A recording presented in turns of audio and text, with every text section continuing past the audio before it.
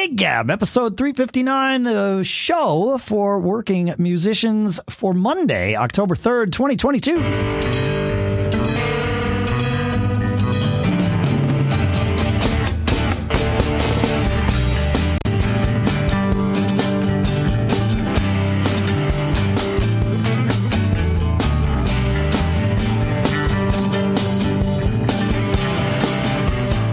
Greetings, folks, and welcome to Gig Gab, the show, as I said, by, for, and about working musicians here in Durham, New Hampshire. I'm Dave Hamilton.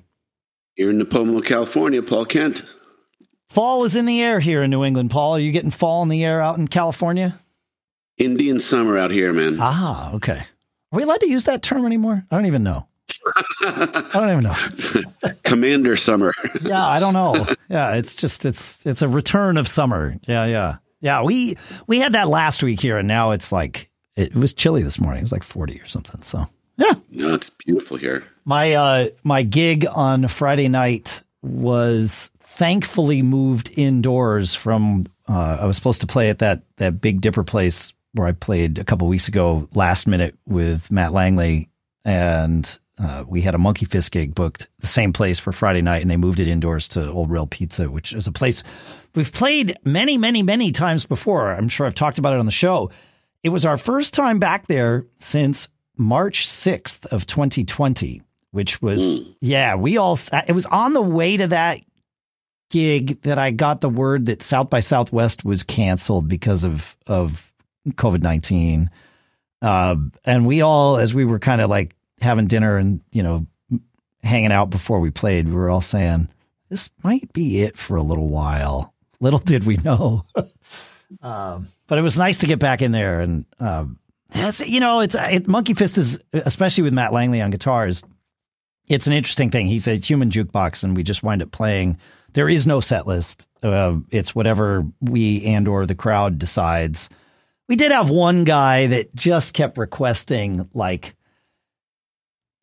all these really, he was requesting, Genesis and Zappa and, just being kind of a dick about it, to be perfectly honest. And then wasn't even paying attention when we would play. We didn't play Genesis or Zappa, but we did play REO Speedwagon by request, which is a bad idea. And as was Journey, and probably several other things. And at one point, we would start the song and he would turn around and just talk to his friends or whatever. And then we'd finish the song and he immediately started shouting out new band names.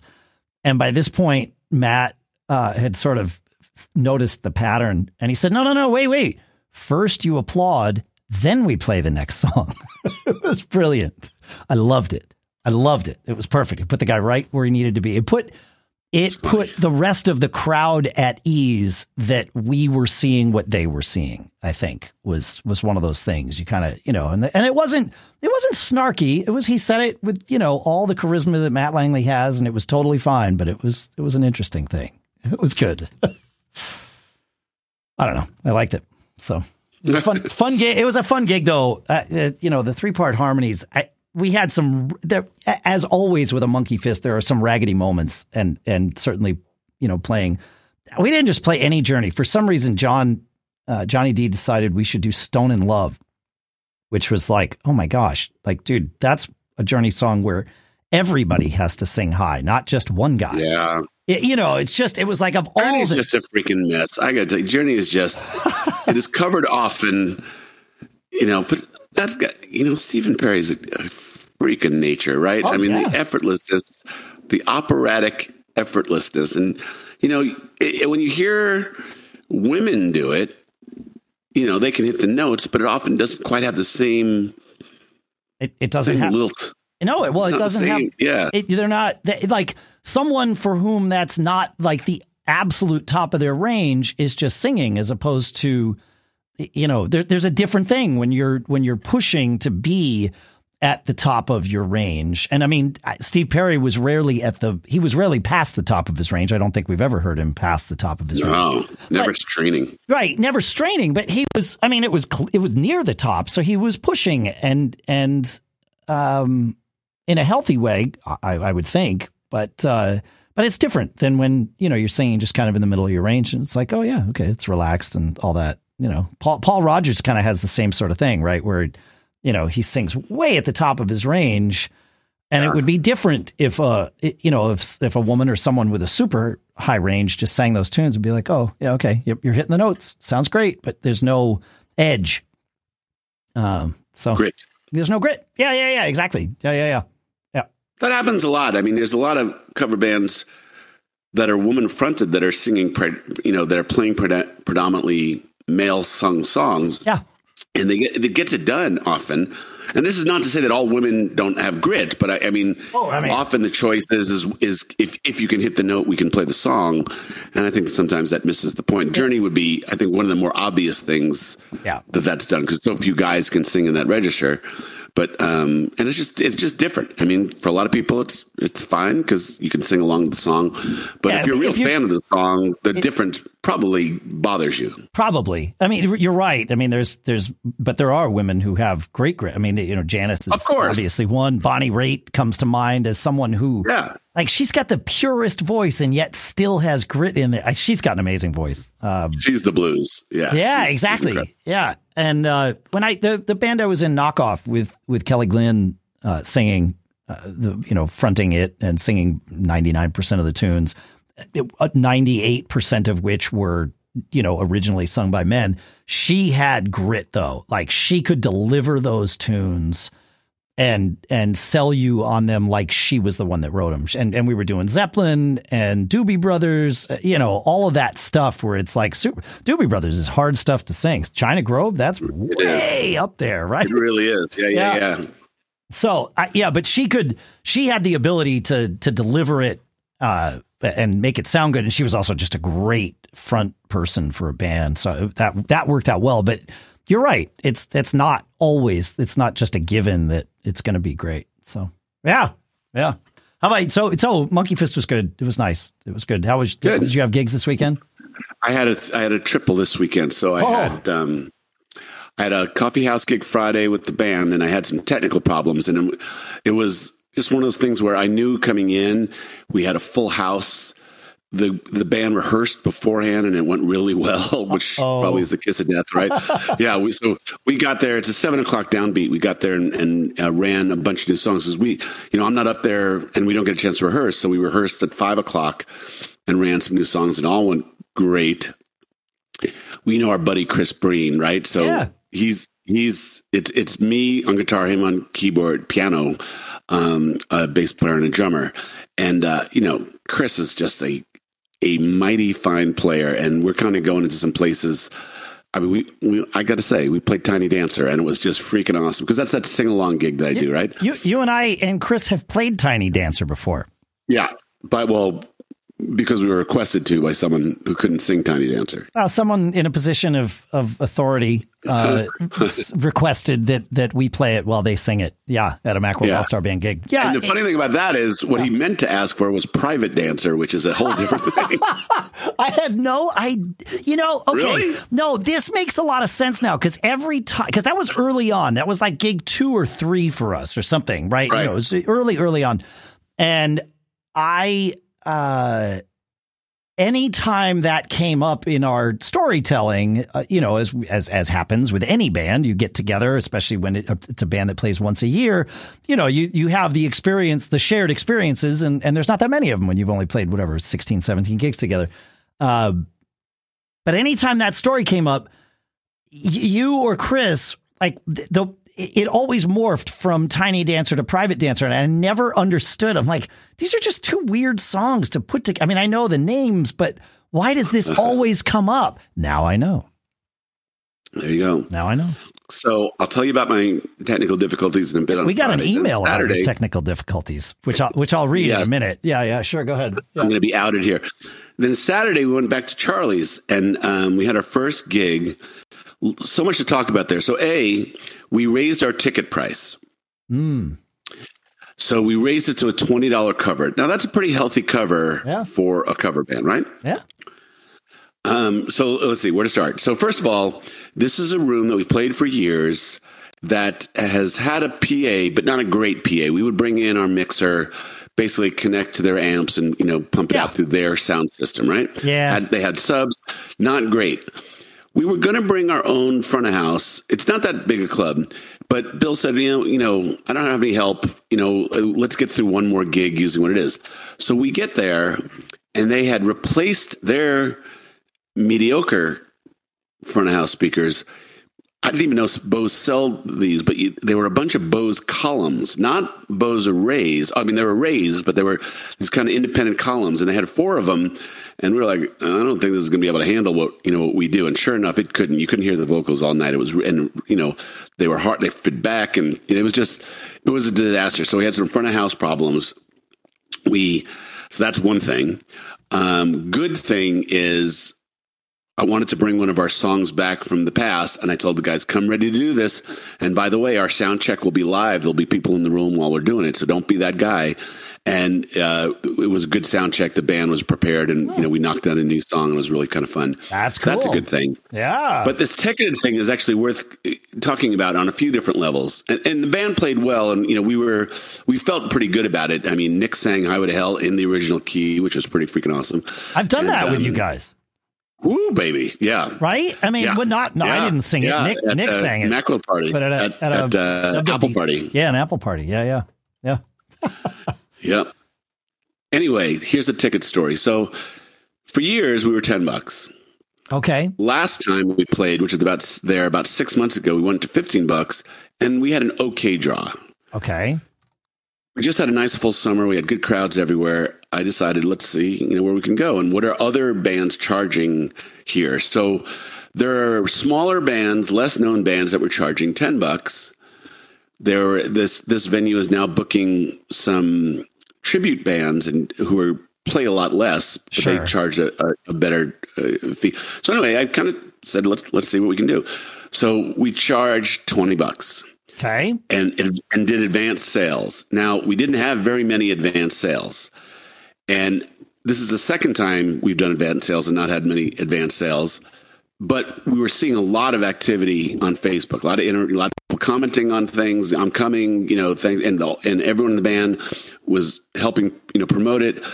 I felt good that there was a good surge of awareness, of 300-400 people. Yep. That we would have a decent night. All right. So, and again, we've always said a yes to a Facebook event invite means nothing other than that someone has seen a Facebook event invite. Sure. You can't take a whole lot more than that. Right. But total sum of engagement felt pretty good. So I felt pretty good, even though there weren't very many advanced tickets. I have told myself that the reason there weren't that many advanced tickets were because for 10 years, people have come to see us in this club. They haven't had to buy advanced tickets. They're kind of trained not to need advanced tickets. They know the club. They know, it's crowded, but I've never not been able to get in. So the need to get them. Yep. The nice thing that this club does is they let us sell. There's like 2 couched areas. So if you have a party at 10, you can reserve a couch. There's not much seating in this place. Sure. And then there are a couple of high top tables, and we could sell those on a pre-reserved basis. Okay. We sold a couple of the high top tables, but none of the couched areas at 10, which was just weird to me because every time we play, there's always a birthday party or something like that. Anyway, didn't sell that many, but I kind of felt like, okay, it's our audience is trained not to pay in advance. Let's see what happens. So we open. It's 8:30 downbeat. Hardly anyone there. It's 7. This is what we were talking about last week, where I don't want to be in the room while people are coming in if I'm worried about attendance. This is my version of high stakes. So, okay. Yep. Yeah. All right, yep. All right. 8:30. Not that many. There's maybe 60 people in the room. Maybe 60 people in the room. So I get on mic and I say, listen, I don't know where the rest of our crowd is, but I can guarantee you guys are going to have a hell of a show tonight. And we played really, really well. Sound system aside, it was fun. It was funny. It was silly. It was loose. It was tight. It was a bunch of good things, and the band played really well. The booker for the club comes about during our first break. So it's 8:30 to 12:30, and we basically play 3 sets with 2 half-hour breaks. Okay. The booker comes up to me at our first break and says, about 40 people have come up to the door and heard it was a $20 cover and left. Oh, interesting. All right. Right. And she goes, you should drop the price to 15. So now I have a few decisions to make. One, is that fair to the people in the room who paid the $20? I mean, is one thing on my mind. So I could answer that question. There's a lot to unpack here, but since we have a break, I'll answer that question. I could go two ways with it. I could say, no, they paid 20 and now you're letting more people in for 15. Or I could say, yeah, they got the first set that the other people didn't get. You're just charging less for the rest of the night. And, so maybe that's your, I don't know, like it's, it could go either Those way. are two doors you could go through. And I went through a third door, which was, I don't give away my services. My band, either you want what we have or you don't. I don't discount my band, right? Nothing wrong with that. Yep. And that's just the position I took. And I went up to the person who's our friend who was working the door, and she said, yes, about 30 or 40 people did walk away, but they were much younger. They're not your target audience. And everybody who came in clearly had no problem. Nobody has said, what do you mean $20 or anything like that? Got it. And so, it was kind of the bar hopping crowd that didn't like it. But the point of inflection there is the club wants the drinkers, right? So we get the door, right? Yeah. The club didn't twist my arm to do it. So to their credit, they clearly made a case for what they wanted to have happen. Sure. And there was no conflict. There's, no battling about that. But it isn't kind of an interesting thing, and again, you can walk through many doors. Is $15 better than $0? Maybe. Maybe. Yeah. Right. Maybe. Right. Yeah. Is training people that they can set their own price a good thing? No. And again, of all the doors I could walk through, I chose to say, I don't discount my band. And that's fine. Yeah. I mean, right. That was my choice. Yeah, and there's nothing wrong with that. We could unpack this even further. There is the whole idea of like value for value, which we musicians call a tip jar, right? Where you let people in for free and let them choose what the value is, your value is to them, right? Like, and there's nothing wrong with that either. But if you're going to set a price, it doesn't hurt it might not hurt to stick with it. There is a world where what you did, it makes a lot of sense. And I have, it's one of many paths, and it's definitely not one of the wrong ones. It's like I said, I wouldn't chastise anybody else. You make your decisions. Correct. $15 is, that's $15 times 40 people. That's not an insignificant amount of money, that would have translated into money into the band's pocket. So, there's a few different ways to look at the decision. I don't know. What would you have done, Dave? It's hard to say. It depends on how I felt after, because this conversation is happening after the first set's been played, right? So at that point, I'm probably over whatever concerns I have about this idea of this being a high stakes gig, right? Because it is like that you literally described my definition from last week of a high stakes gig. So I would have been sweating it a little bit, and then we would have played the first set, and we would have entertained the people that were there. We would have, taken some of the edge off from ourselves just by playing a set of music. You get into the flow of the evening, and then you're like, you know what? It's fine. It's a vibe in here. It's different than what we've had in the past. It might have been different when we were expecting, but now we've got a vibe going. So you know what? Let's stick with it. I probably would have made the same decision you did. It's hard to say, but I can more than likely, I would have done the same thing. I'd be like, no, you know what? We're here now. We might revisit this for the next time, but we're here now. And then especially learning what you found out from the person who is actually at the door, that tells me that keeping the price the same was probably the right move. If all you're doing is sort of pushing away the bar hopping crowd, well, that's fine. And so to finish this, so that happened during the first break. Second break, the club was actually critically mass full. Like the dance floor was full. It was, you can see some videos on Facebook. I mean, we had a right. And then interestingly, when we took our second break, now it's getting, so it's 8:30, 9:30, 10. So it's about 11. It thinned out a little bit. No, it thinned out a fair amount. As it does. Yep. As it does. And then some really young group that was celebrating a birthday closed out their night with us. And we played to a different type of crowd for that last hour. And you're right, as it is, that's what bar gigs often are, is waves of difference. Yeah, different you're vibes. there all night, but most of the crowd is not. You are playing to a rotating crowd. When you play a 3-set gig, it's super rare that one person will be there or one group of people will be there all the way through. You're not playing a concert, right? Now, and this is why I personally really like the more listening room style events, because you do get to go on a journey with everyone, the band and the crowd, right? And I really like that. I mean, it's amazing to be able to do that. Not everybody gets to, but when I can, heck yeah, man, that's what I like. Yeah, no, absolutely. And there's too few of those rooms of all different types anywhere. Like that's why that coffee house gig is so great for me. It's a listening room, not a dancing room.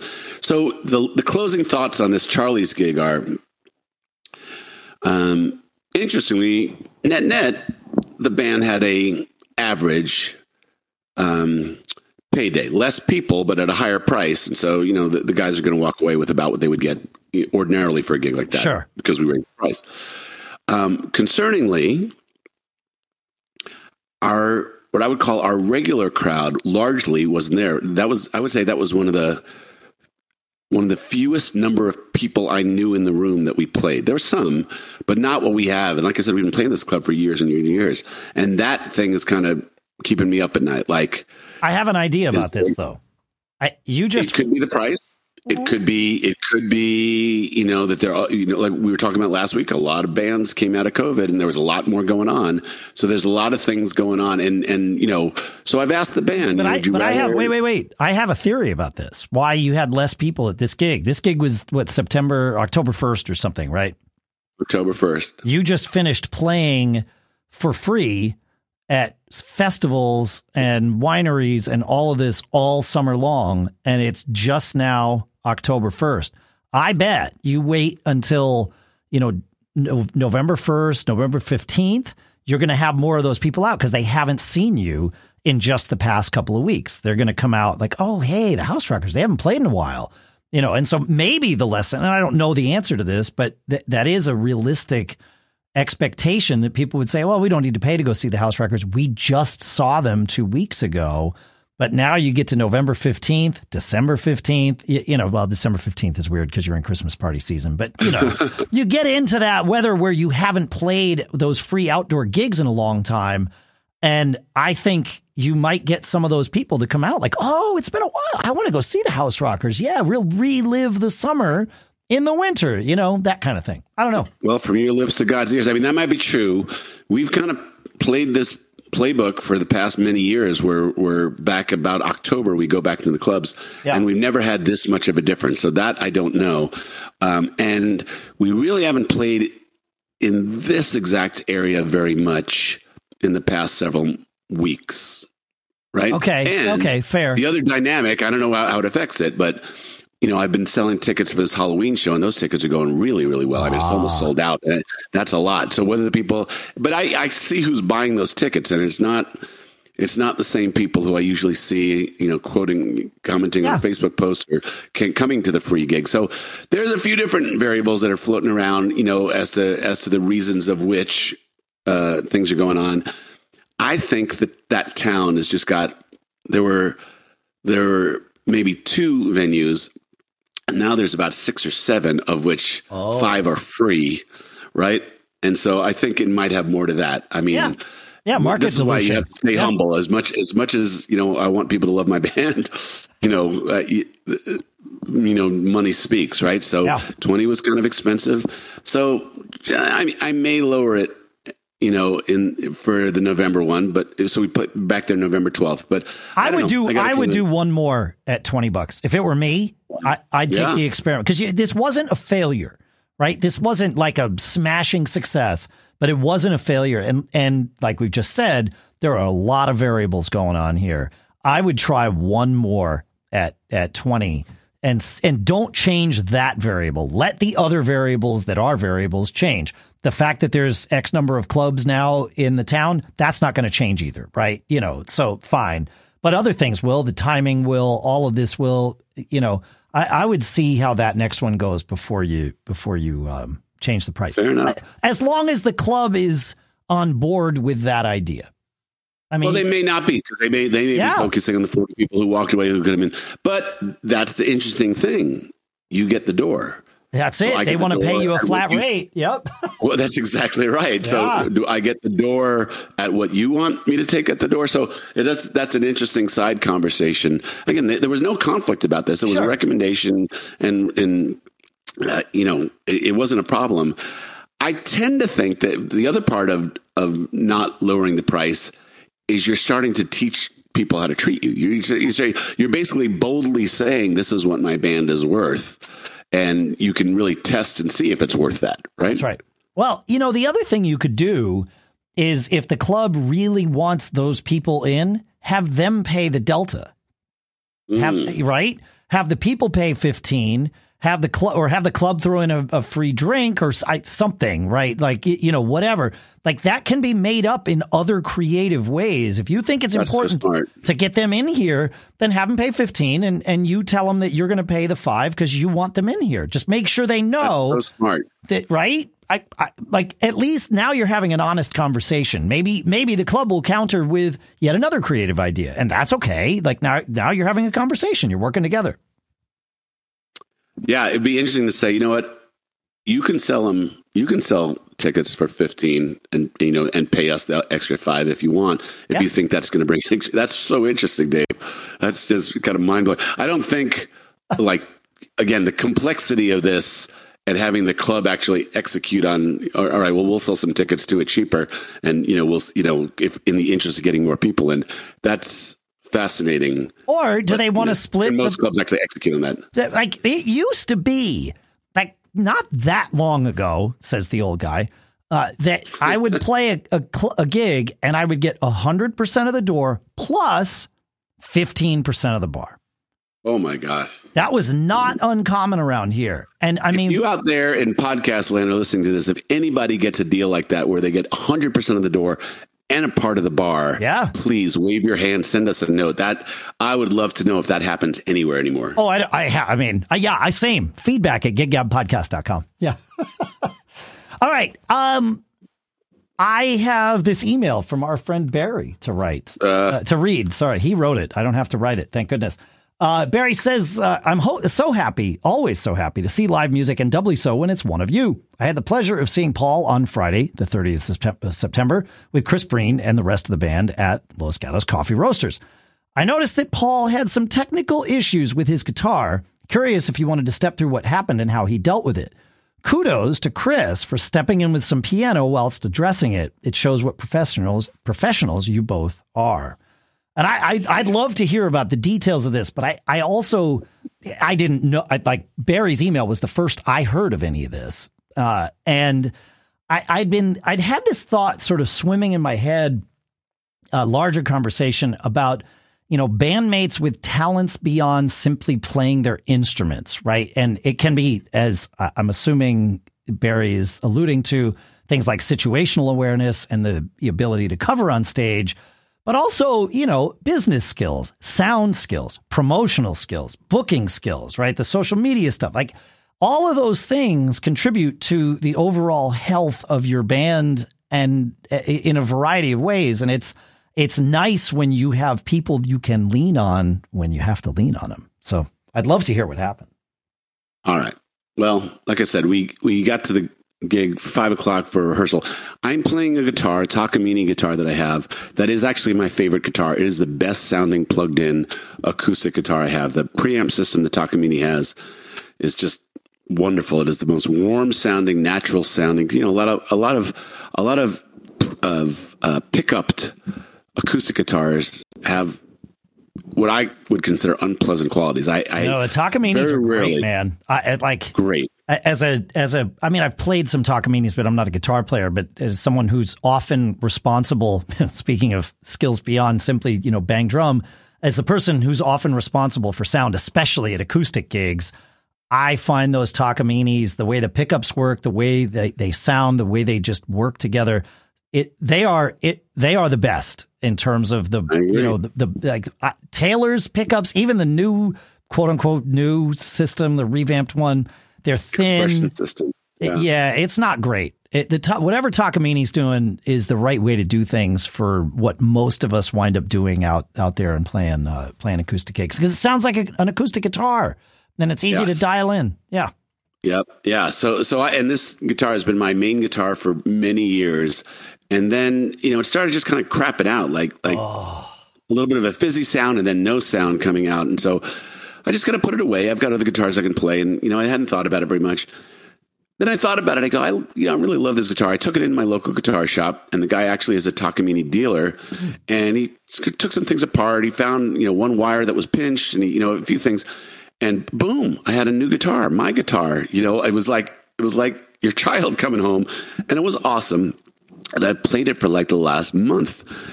It's been wonderful. And I go to this gig, and now it's back to being my number one. And I typically do bring a backup guitar. Like we've talked about being prepared for everything. Oh, yeah. ABP doesn't just mean always be performing, right? That's right. The Boy Scout in me learned a different one earlier in life. So, yeah. So, here's what I'm thinking. It's just out of the shop. It's been bulletproof for a month. It was looked at by a pro a month ago. It's been bulletproof. It's all good. We set up and we do a rehearsal for an hour. All good. I have no reason to be concerned at all. About the fourth or fifth song in, it just doesn't sound right. It sounds kind of thin and fizzy, and then it cuts out, then it cuts in, and then I pause the show, and yes, my buddy Chris Breen plays a little interlude music while I'm doing this to everybody's delight. And first the batteries went out. So that would be the other thing. Bad Paul, doesn't have batteries for his preamp handle. Lucky bass player has some batteries. I put them in, I click it in, sounds good for about 30 seconds. And then again, a weird sound comes out of the guitar, and then no sound comes out of the guitar. And then it kind of comes in and out. And now we're like, oh crap, we're still pretty early in the show. So we take a vocal mic, an SM58, and try to point it at it, but that's not a really good solution either. No. Just trying to get something out of there, right? And it's awful. And I felt terrible. Full house. I know better. I didn't have batteries. I didn't bring a backup guitar. We've got a great set list, got fun new material to play, really hopped up crowd that's ready to have a good time. And I'm here with instrument problems. Luckily, one good thing is a guy who used to be in the House Rockers for a while, Gypsy Jack Van Breen, my friend. Oh, yeah. Was there to listen to me. And he sees me having problems, and he comes up. He says, "Hey, Paul, I got an Acoustasonic in the car. You want it?" Oh, sure. Heck yeah. And so done, and so I played that for the rest of the night. And so many thanks to Jack Van Breen from Guitar Showcase for being there to save my butt. And again, the lesson's obvious. You gotta have a backup. Stuff happens. And I was sad because I love this guitar so much, and now it's kind of back to voodoo problems with it. And so I may just have to replace the preamp. I'm already mourning that even if I replace the preamp, it won't sound exactly the same because I love it so much, when it's right with this guitar. But I don't know, you use stuff, it gets wear and tear, and, it's just how it is. Anyway, no, you have to. That's what it is. I'd like to thank our friend Barry for outing me on this. That was very nice of him. Now we told a worldwide audience that Paul wasn't prepared. So I played that gig. I know I talked about it on the show. I think I talked about it on the show. Maybe I didn't. I played that fling gig where my snare drum strainer on my Black Beauty just did not want to stay locked in at all through the night, and it was a disaster because it kept falling out. And I had another snare drum in the car, but it was like, do I want to stop the set and go do this? And I chose not to. In retrospect, I definitely should have. Drummers out there, I did order a replacement strainer that I haven't put on there yet, but I did some research on this as I was selecting which replacement strainer to buy, because damned if I'm going to rely on that thing again. I did find other people saying, hey, this is the strainer to get. So much better. It moves better. And other people are like, yeah, that's good. And you're not wrong. But a little WD-40 does solve this problem. Just FYI, and it was like, oh, well, let me try that. And it actually has been fine. So WD-40 does solve that problem, it turns out. And, that snare drum is 5-6 years old now, maybe a little more. And so the fact that I haven't put any WD-40 on it, and it's just, it things happen. So it's like, okay, maybe it's not so bad. So yeah, those technical glitches happen. You got to handle them. And, it's in the moment while it's happening that you're having that frustration. And I know everybody out there is like nodding their heads along with this because we've all dealt with it in one way or another. You're having that frustration. You're distracted from the gig because of the frustration of dealing with it. But then you're also thinking, okay, this isn't a good show to put on. And you're trying to think, all right, what's the bigger picture look like? At what point do I punt and take 5 and really try to fix this? Right? Like, you're having that conversation in your head and it's hard in that moment. And, usually you get close enough. If you've done this enough, you're like, okay, hey, obviously I'm having problems. We're going to take 5 here and deal with this, and it's going to work out. I think I talked earlier this summer about that happening to Daryl Hall. He was fighting he couldn't hear his guitar. And after he kept yelling at his roadie, and it was unpleasant how terrible he was being to this guy. But he's an impatient cat, pretty obviously. And after about 3 songs of this, he stopped and he says, hey, do you mind if we take a minute so I can I'm having trouble with the guitar. Obviously, you're all seeing this. Do you mind if we take just a few minutes? We're going to see if we can fix this. And of course, the crowd applauds. But, acknowledging that to the crowd was everyone already knew, right? There was unless you weren't watching the band, you knew that he was not happy, right? And it was clearly something about this guitar amp. And finally, we heard him say to the guy, well, what if he had like a shield over it? And he's like, what if we just remove the shield?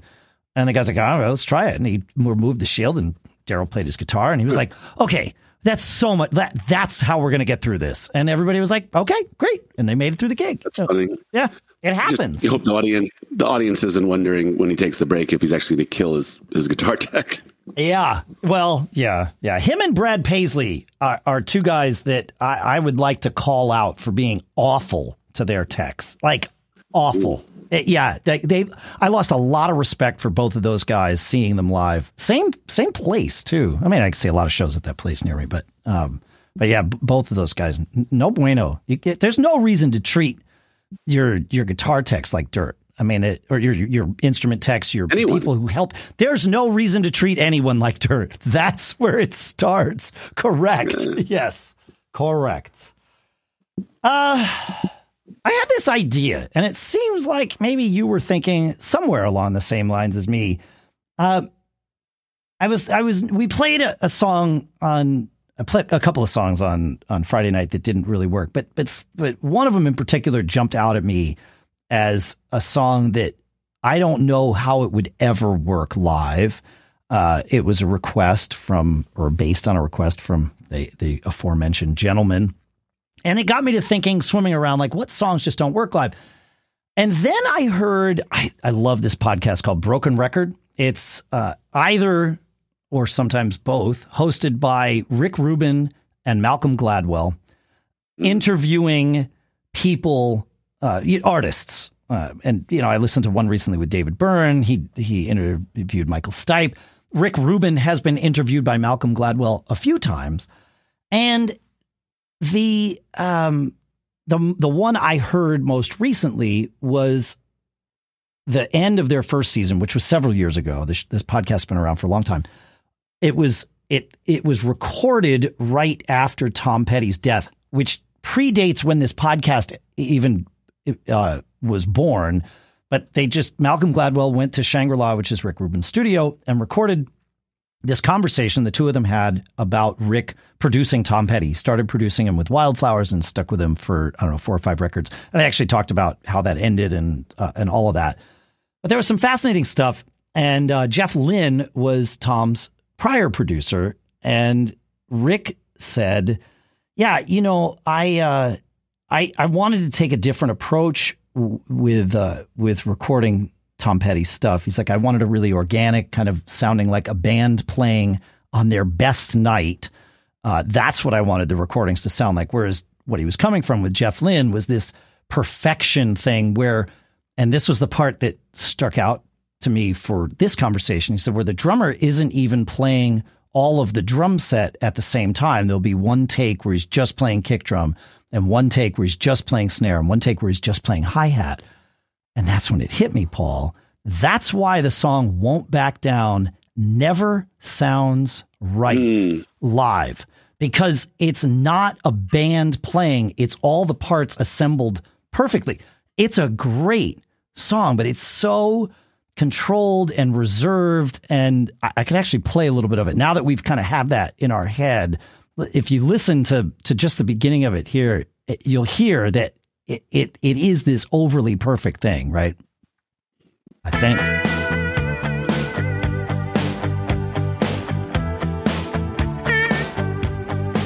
Yeah. Right. It's just, and it stays home there the whole way through. I mean, it opens up for the choruses or whatever, but, or the bridge rather, but it's just that very regimented thing. And I've played it live and it's fine. It's a sing along because everyone knows it, but it never feels right.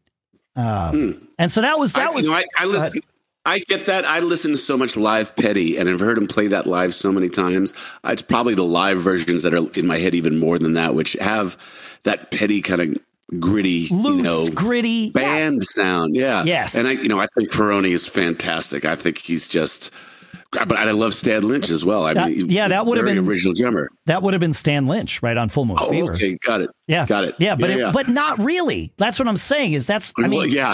Technically, yes, Stan played all of those drum parts, but not as the drum set drummer. You know what I mean? Like this isn't how Stan Lynch sounded live either. That's how Stan Lynch sounded when Jeff Lynne was producing it. And I mean, obviously, Full Moon Fever, that whole record is like spectacularly filled with great hits, but very, it's different than like what happened with Wildflowers and all that stuff. It's a much tighter, more controlled feel, which was the idea. So knowing that we were going to have this conversation tonight, I actually talked to my bass player, Chris, and I was asking about one song. I had this long drive home the other night, and I was thinking about a song came on, and I was like, oh, that's awesome. That would be great.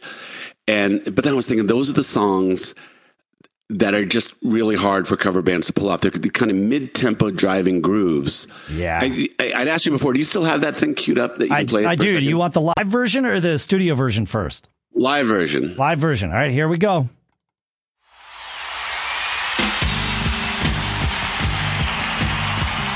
Yeah, that's it. And that's actually even a little bit faster than other versions I've heard. I think that's Pressure. That's live. That's Pressure from Billy Joel. That's right. Yeah, Pressure from Billy Joel. So let's actually, just the one while we have it in our head, let's listen to the studio cut, which is, I think, like you said, a little slower. A little. Oh yeah. 5 BPM. A little slower. Yeah. So I was asking Chris in my band, why is it that bands can't pull off that groove? And thinking about, as I'm asking him, I'm thinking to myself, that's one of those things where, we talk about the, standard business, songs that you can do anything to and people will find their way to it.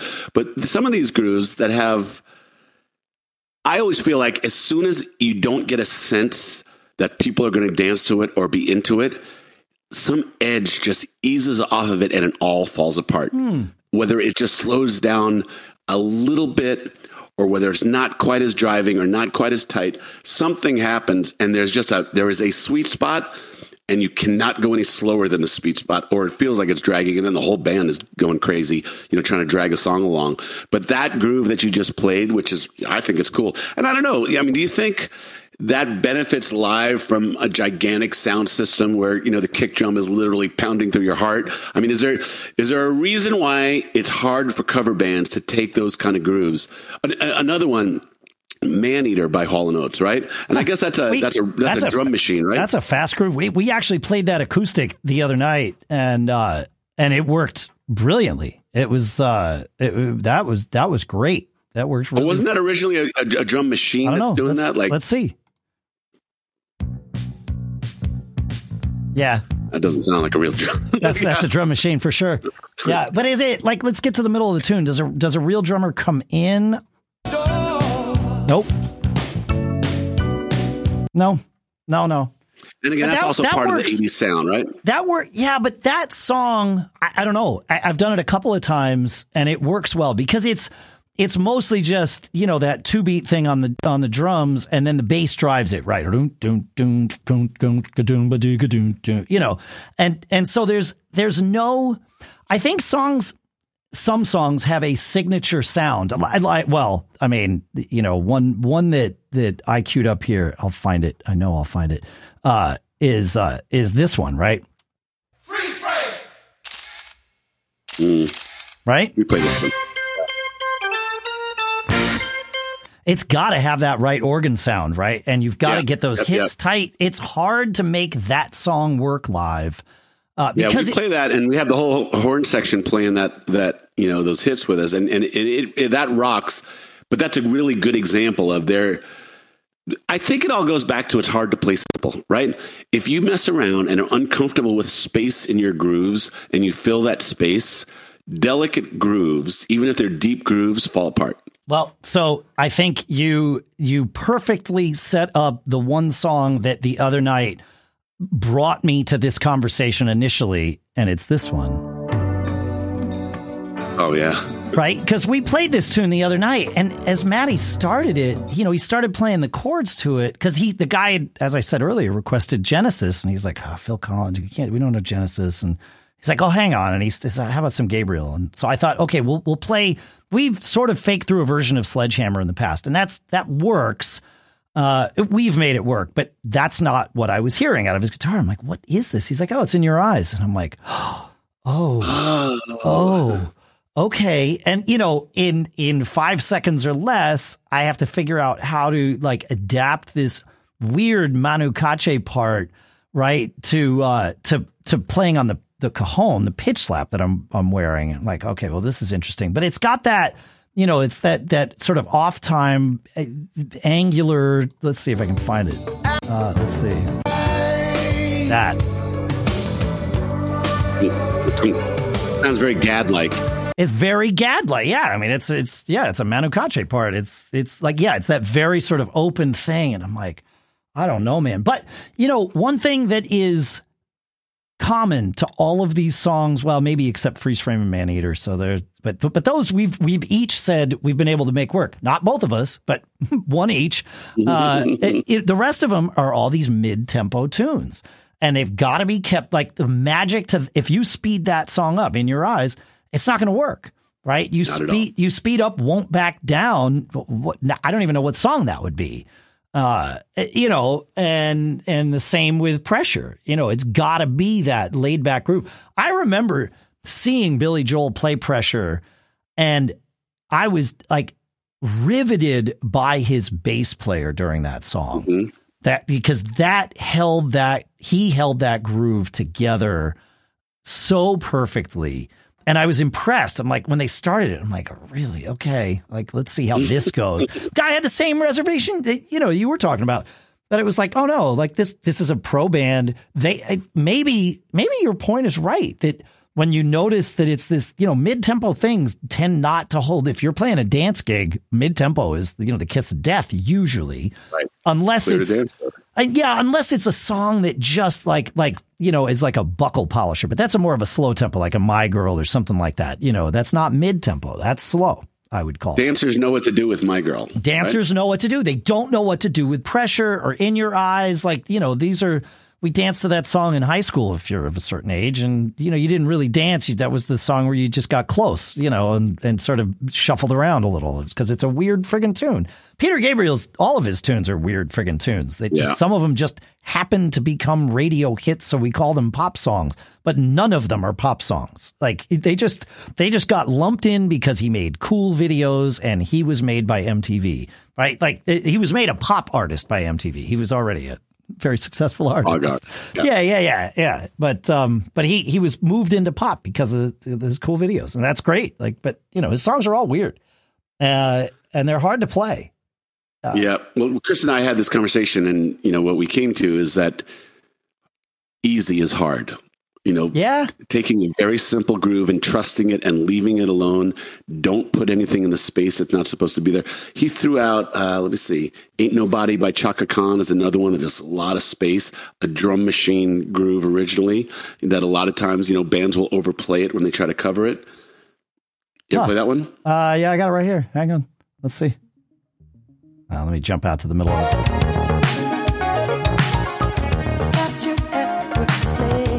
Yeah.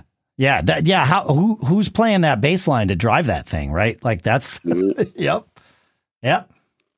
And in fact, the real drummer's playing only cymbals on that. Yeah. Oh, is that right? Really? So it's just, I had no idea. That makes sense. I mean, it makes a lot of sense. Yeah. Huh. Yeah. Anyway, again, I'll put this out. Well, I mean, here's another one. Here's another one. I've seen bands butcher this song, and it's because there are two drummers on it. Steve Jordan played over the other drum part, and that's why this groove works. Yeah.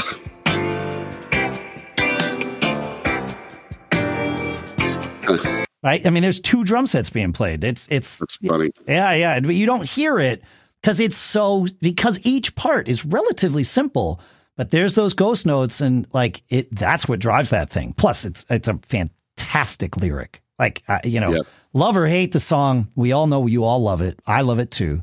But it's a great story. How can you it's fantastic. It's got a perfect little twist. Sorry, I don't mean to spoil anything. Anyway. All right, so put it out there to podcast. And what are your also mid-tempo song hits? Yeah. What do you do? And was it good right out of the bat, or did you have to have the courage of your convictions to stick with it and say nope, this song can work. We gotta stick with it, and it's cool. I don't know. Yeah, feedback at giggabpodcast.com. We'd love to hear from you. This is fun stuff. I like this episode, man. I realize that here I am, breaking my arm, congratulating myself, but this was a fun one to do. I don't mean to say it was. I hope it was good for you folks. It was really fun for me. Yeah. Get a little different. Hopefully we don't get yelled at for putting little snippets of songs in. If we do, you know what? We're podcasters. Forgiveness is better than permission. So way better. YouTube, come and get it. All right. I shouldn't be tempting the gods like that. All right. Is that it? Are we done? Did we get anything else? That's it. All right, folks. Thanks for hanging out with us. I think we said it once in the show, but I'm forgetting. What is that whole thing we say, Paul? Always be performing. Right. Always. Even when you're doing a podcast. Come and get us, YouTube!